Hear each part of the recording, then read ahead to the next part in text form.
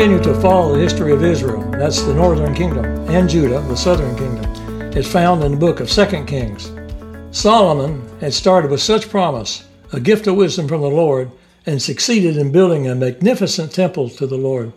But Solomon deliberately disobeyed the Lord, and God tore the kingdom away from his son, Jeroboam, who was allowed to remain king of Judah, but for the sake of God's servant, David. At the end of the first Kings, Elijah, God's thunder on the mountain, had harassed Ahab, one of the vilest of all the rotten kings literally today. Ahab's son, Ahaziah, was of like nature. When he suffered a serious injury, he inquired of Baal-zebub, which means Lord of the Flies. His messenger was intercepted by Elijah and challenged, why has Ahaziah sought an answer to the pagan god when he has access to the true God available? The second part of the message was, because he had not referred to the true God, he would die, and he did die. Elijah had lost none of his thunder and power, but it was time to move on. Everything has a season, just like with our Pastor Andy. God's servants come, do God's bidding for his people, and then move on. Hallelujah. Elisha, the next prophet to Israel, serves an apprenticeship under Elijah and replaces him very shortly after Ahab's death in 853 BC. Chapters 1 and 2 of 2 Kings records the spiritual journey they make to visit the other 7,000 who had not bent their knee to the Ahab or the Baal, to clearly demonstrate the changing of the spiritual guard. There is an exchange of the prophet's mantles and then the spectacular ascension of Elijah into the heaven by a fiery chariot. Elisha protected the kings and armies of Israel. He anointed 2 kings, Jehu and Hazael, the king of Damascus. He also showed the common people that God was concerned with their individual lives and was present among them. He helped many people who were in distress. His threefold calling was to heal, to prophesy, and to complete Elijah's mission. Elisha demanded rejection of idols and to walk faithfully in the way of the true God.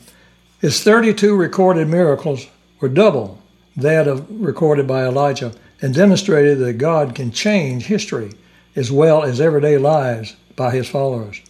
Throughout his ministry, he allowed a deep concern for a well-being of the nation and his people.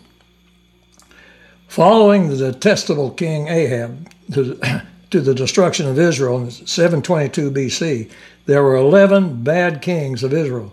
They got deeper and deeper into idol worship and child sacrifice. At one point, God heard their misery and gave them a period of relief, but soon they were right back in their detestable ways. Scripture records God's judgment in chapter 17 of 2 Kings. Yet, through all his prophets and seers, the Lord warned Israel and Judah over and over again, saying, "Turn from your wicked ways and keep my commandments and statutes according to the entire law that I commanded your fathers and delivered you through the servants and prophets." They abandoned all the commandments and the Lord, their God, and made for themselves 2 cast idols of calves and Asherah poles. They bowed down to all of the host of heaven and served Baal. They sacrificed their sons and daughters in the fire and practiced divination and soothsaying. They devoted themselves to doing evil in the sight of the Lord, provoking him to anger. So the Lord was very angry with Israel, and he removed them from his presence. Only the tribe of Judah remained. Even Judah did not keep the commandments of the Lord their God, but lived according to the customs Israel had introduced. So the Lord rejected all of the descendants of Israel. He affected them and delivered them into the hands of the plunderers until he had banished them completely from his presence. In 731, Hosea became king and became a vassal of King of Syria and paid him tribute. But when he conspired with Egypt, the king of Assyria came against him, utterly defeating him. Those that were not killed were carried off into exile and physically replaced with people from all over the Assyrian Empire. The Assyrians would put large fish hooks through the mouths of the prisoners and link them together in groups of 15 or 20 on a chain. It was brutal and complete destruction of the northern kingdom. For over 200 years, God had counseled and disciplined, but continued to call Israel to walk with him for their own good, but no avail. But it is not the end of the story. With their victory, the Assyrians brought their own gods to add to those to the Israelites. But the Assyrians had seen the power of Jehovah and feared him. So they added to him to the list of gods to worship. There was a beginning of a hybrid type of worship that involved Jehovah worship right alongside pagan gods. By contrast, up to this point, there were 4 kings of Judah who walked with the Lord.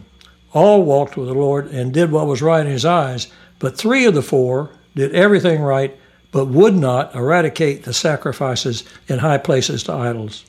The 4th, Asa, we've already talked about, did everything right except the final pinch. He was threatened by an outside power. He resorted to use gold and silver from the Lord's treasury and form an allowance.